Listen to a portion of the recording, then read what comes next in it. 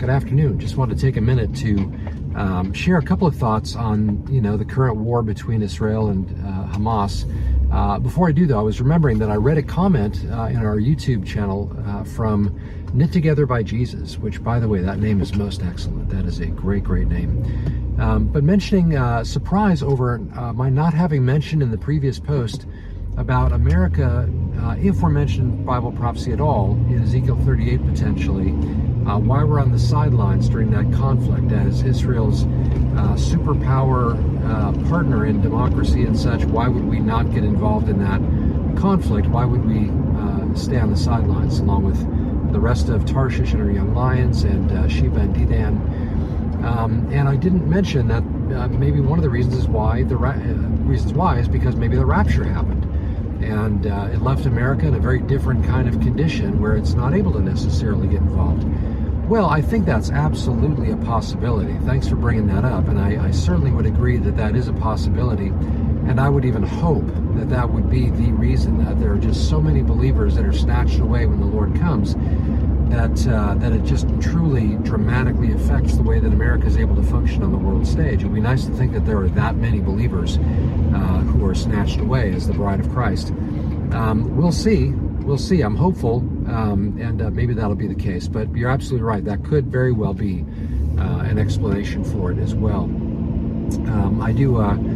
Just to reiterate something, I know I mentioned, maybe not in that post, but I think I touched on, if I recall correctly, in our prophecy update on Sunday morning a couple of Sundays ago. I do think that the rapture, in my view, would likely happen prior to the Ezekiel 38 and 39 scenario unfolding. The Bible does not explicitly say that that will be the case, so I'm not going to be super dogmatic about that. But I do think it makes some sense because I think Ezekiel 38 and 39 takes place prior to Daniel's 70th week. It's hard to know exactly how far before it takes place, but I think it is prior. And as I mention often, I think it's a predecessor to Daniel's 70th week. Daniel's 70th week is set aside for Israel, where God is working on behalf of Israel very dramatically, very clearly, and distinctly from the church. I think the church has gone from that scenario prior to that scenario. And because of the way that God is working on behalf of Israel, even prior to Daniel's 70th week, in Ezekiel 38 and 39, I tend to think that the rapture will happen prior to that as well, because it does seem like God has again turned his attention to Israel. Now, we know Daniel's 70th week is set aside for, like Daniel was told, for your people and your holy city. But that doesn't necessarily mean that God may not be working on behalf of Israel prior to that, too. We just know that 70th week, like the previous 69, really has Israel as its centerpiece and focus. So anyway, just some thoughts on that. Again, Knit Together by Jesus. Thank you for that. That is absolutely a possibility, and one that I think we should all be hoping for. But now, as far as the war between Israel and Hamas, obviously now we're past the 2-week mark. We're on day 18, I think, today. And something of note that I just wanted to mention, I posted on our Telegram channel on Parsons Pad Podcast. If you want to follow on Telegram, we post a lot of articles that are pertinent to, just in general scripture references, but, last days related items, war in the Middle East related items, things like that. And so if you decide you want to follow there, you can, this article's there, you can read it. But it is a clip of King Abdullah of Jordan speaking out against the atrocities that have taken place in the Middle East. And while there is a slight veiled reference to Hamas, possibly at the outset of his statement, it is very clear that he turns his attention to Israel and her quote-unquote atrocities in the region. But there's very clearly a tiptoeing around the horrific, overt, deliberate, intentional atrocities that Hamas began this war with. And I think that there's reasons for that. I think that blood runs thicker than water, and certainly even money, when it comes to Middle Eastern politics. And I think that whereas, the Abraham Accords brought a certain measure of peace on some quarters between Israel and some of her Arab neighbors, when it comes right down to it and the wars begin to take place, it is very, very unlikely that you will see Arab nations actively taking the side of Israel in that conflict. As a matter of fact, in Ezekiel 38, which is a localized conflict in the Middle East, does show Israel on her own against these nations, and the best that Israel can expect, even from her allies directly, again, if we're in view there as the United States, or Saudi Arabia, which is not an ally per se, but less of a combatant, would be a better way to think about it, are not really going to come to her aid in that, Israel's aid in that conflict. So getting back to the quote, or the, some of this activity, again, King Abdullah spoke to the gathering in Cairo, Egypt. They gathered together to discuss the war there. There is and of course this is no surprise to anybody, but there was a very, very quick sort of rallying around Israel because of the horrific nature of what happened to the civilian population as a result of the attack by Hamas. Hamas, again, being backed by Iran, Hezbollah, which is dipping its toe ever further into this war, being backed by Iran. There are reports that Netanyahu is starting to speak about blowing, just destroying Iran if Hezbollah gets involved, and if Iran, gets further, more overtly connected. I need to confirm some of that. There's a lot of things floating around. I'm tentative about reposting because I'm not entirely sure that they stack up or not. We're waiting to verify. But there is talk of that kind of thing, and of course that shouldn't be surprising, because Iran, as a primary instigator of assaults upon Israel, of course Israel is sort of with its back against the wall, having to respond in ways that allow it to not just survive the day, but maybe even set itself up to be free of this kind of attack and assault at a later date. The discussions about destroying and dismantling Hamas, and now potentially Iran as well. Hezbollah being warned by Israel about getting involved. Of course, in Syria, Israel once again recently struck Aleppo and Damascus, the airports there. So Israel has the very tentative, precarious position of having to defend itself, but having to be careful to some degree how it does it, because it does not take a lot for the international community to come very, very openly against Israel on the world stage. The condemnations are already coming from lots of nations, and of course the protesting in the streets, the pro-Hamas, pro-Palestinian, anti-Israel, rallies and marches and protests and everything that is taking place on our own college campuses all over the place, all over the world in major cities. It's going to become very, very difficult for the leaders of countries where these things are taking place, even though they may personally at least be giving lip service, if not overtly, clearly wanting to support Israel. It's going to become very difficult for those nations to remain on any level pro-Israel. I think they're going to eventually, by virtue of the demonically influenced vitriol against Israel, but also in terms of the ever-increasing Muslim populations in these countries, it is very, very possible that these nations will, not just in terms of their rallies on the streets, but maybe even the politics of these nations as they try to conduct their day-to-day business, will become clearly and very practically speaking pro-Palestinian, pro-Hamas, pro-Hezbollah. These are not, these are not things that we should expect to, not to change as we make our way closer and closer to a deeper and deeper conflict. So I say all that just to make the point that it has become all the more important for the church to make sure it's on the right side of this. Let me reiterate, as I commonly do, we're not saying, as the church in support of Israel, that Israel's hands are clean from wrongdoing in terms of these relationships and these conflicts. I'm not saying that Israel is free from ever going too far and that kind of thing, and even committing something that you might classify as an atrocity. But there is no comparison to the kinds of things that Israel has done that could begin to look anything like the kinds of things that have been done against her. And especially looking at this most recent war. Whereas Hamas launched a surprise attack upon Israel's civilian population, Israel to this day has not gone completely on a ground assault, really has not even entered into the ground assault in Gaza, because they are constantly being restrained by her allies. And not only that, but even in the days leading up to what was supposed to be the beginning of that ground assault, there were hundreds of thousands of leaflets dropped there advising the Gazan citizens to leave their areas and to go to the various other parts of the country, so that they would not have to be there when Israel went in and started bombing and going into that territory. You don't see that with Hamas. You don't see that with any of those related groups when they come against Israel. And on top of that, Israel does not have a mandate, as does Iran, Hezbollah, Hamas, and other related groups that are sympathetic to this, a mandate not just to take the land from Israel, but to make Israel extinct.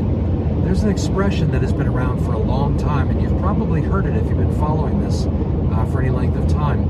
But the quote basically goes like this: if the Palestinians laid down their weapons, and you could easily connect this with Hamas, with Hezbollah, if these groups and these peoples laid down their weapons, there would be no more war. But if Israel lays down its weapons, there would be no more Israel.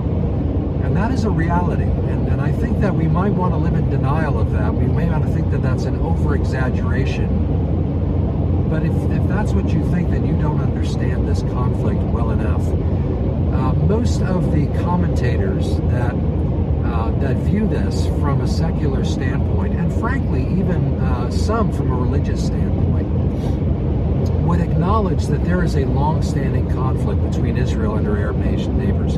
That's obvious from history. The War for Independence, the Six-Day War, the various conflicts that have taken place in the modern era. And there are those that would even go further and say, okay, well, this conflict really goes back to, Jacob and Esau, really. This is a conflict that goes back to these brothers that have not really been at peace from the beginning. But I would suggest that even though there may be even that far of a recognition of what's going on here, there are very few that are making public commentary about this that really do understand the most fundamental nature of this conflict. And that is the fact that God has singularly chosen the people of Israel as his own chosen, special, particular people. Both the people and the land itself, the parcel of land that is Israel, and actually even larger territory than Israel currently has populated. The land of Canaan is given to Israel, actually goes farther than Israel currently has populated. And so, but to think that Israel does not belong in the land, and to think that the people of Israel are not God's people, is to not understand biblical theology. And so, and certainly not Israelology. If the people in Israel are not his chosen people, then God's word has failed. Now, that's not why we believe that, like we don't say, okay, we have to believe they're God's chosen people because otherwise the word of God has failed. No, but it's true that the word of God has failed if they cease to have been his people. And we've mentioned recently, too, that there is such a thing as spiritual Israel, the Israel of God by faith, the faith of Abraham and such. We don't set that aside. That's a very real thing. That's a very true, actual thing.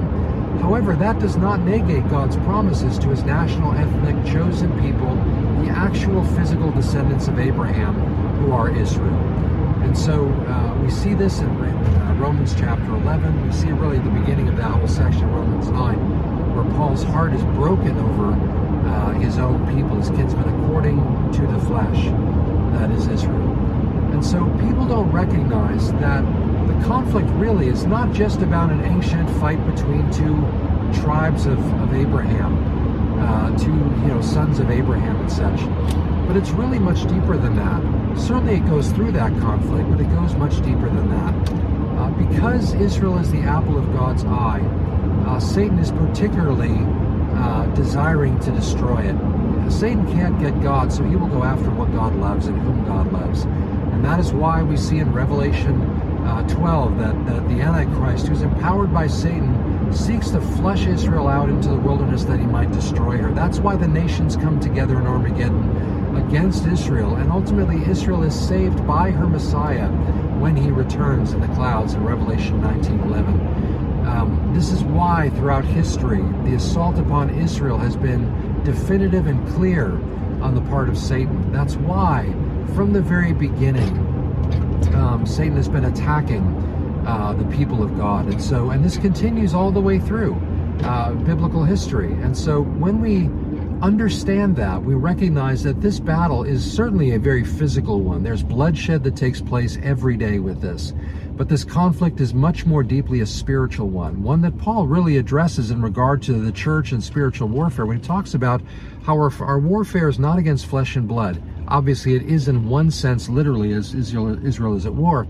But really, the battle is behind that line. It's about the principalities and powers. It's a spiritual war behind the scenes. And this is an important thing for us to remember, which is why I want to end with this thought, is that when the Bible tells us in Psalm 22, there's references in Psalm 125, I think 128 as well, other places where there is an encouragement, a call to pray for the peace of Jerusalem, to pray for God's people. God tells Abraham that he will bless those that bless him and curse those who curse him. And of course, that's speaking of Abraham and by extension his offspring, his progeny after him, the chosen people of God who once again are the apple of his eye. It is our role as believers in Christ Jesus, the Jewish Messiah who has grafted us into the vine by faith. And so here we are as part of the family of God, but it is Israel that is the vine that we have been grafted into. And no, we're not called to become Israelites, to follow the dietary laws and honor the feast days. That's not the call God has put upon the New Testament believers. That's been satisfied as we read about and we've been talked about a lot recently in places like Acts 15, Colossians 2, other places like this. But we are never to set aside God's chosen people and never forget that God is not finished with them. He will one day come to bat for them on their behalf in such dramatic fashion so as that the world and the nations may know that he is the Lord.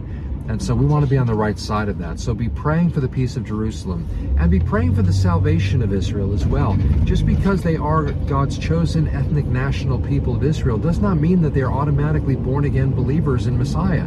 They too have to come by faith, but a third of them, a remnant of them will. And this is what we see when Paul says that Israel will be saved. It is in fact speaking of that remnant in that day that will one day come to look upon him whom they've pierced as he returns in the clouds, and they will believe in him. They'll put their trust in him, and hence they'll be saved. So be praying for them, their peace, their salvation. Be praying for the body of Christ, those who are professing believers. Be praying for believers to rally around God's chosen people and not to reject them. Again, we don't support them because everything they do is right. It's not the case at all, and we have to acknowledge that. However, lest we make the mistake that took place in earlier times, in the Middle Ages, and even in the Holocaust, where the church by and large was silent as God's chosen people were systematically sought after and destroyed.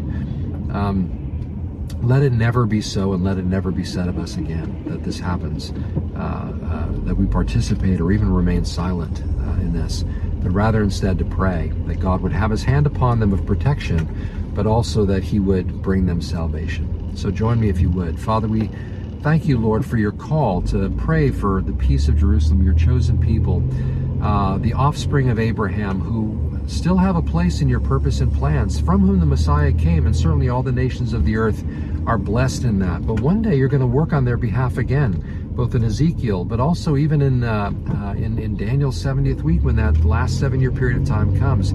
We will see your hand at work in the midst of your people, so that they will know that you're the Lord, and that the nations who are coming against her will know that you are the Lord. Lord, there is so much that could be said about the way that you have designed your plans and purposes in eschatology, centering even on the people of Israel. So help us to be aware, to be mindful, and to be prayerful, and not to turn our backs on those who you still love and are faithful to, even in spite of their being in unbelief right now, and their nearly perpetual faithlessness throughout their history, and even now as they've rejected their Messiah. We know that you're not finished with them, but rather instead we will see many of them come to faith in these days, and one day the nation will look upon him whom you've pierced, and they will mourn over him like one mourns over an only son, and they too will ultimately come to faith and be saved. Father, we thank you and praise you for all of your goodness and grace, your love and your mercy and compassion, which is best exampled in your continual faithfulness to your people Israel. Father, we thank you for that. And we thank you that we can rest in your faithfulness because of how clearly you've shown it to those that have rejected you. But Father, again, we pray that they would come to you and come to you soon. And certainly come, Lord Jesus. Bring about all your plans and purposes that we might see and know, and the nations might know that you are the Lord. Thank you, Father. We praise you and bless you for this, and we ask all this in Jesus' name.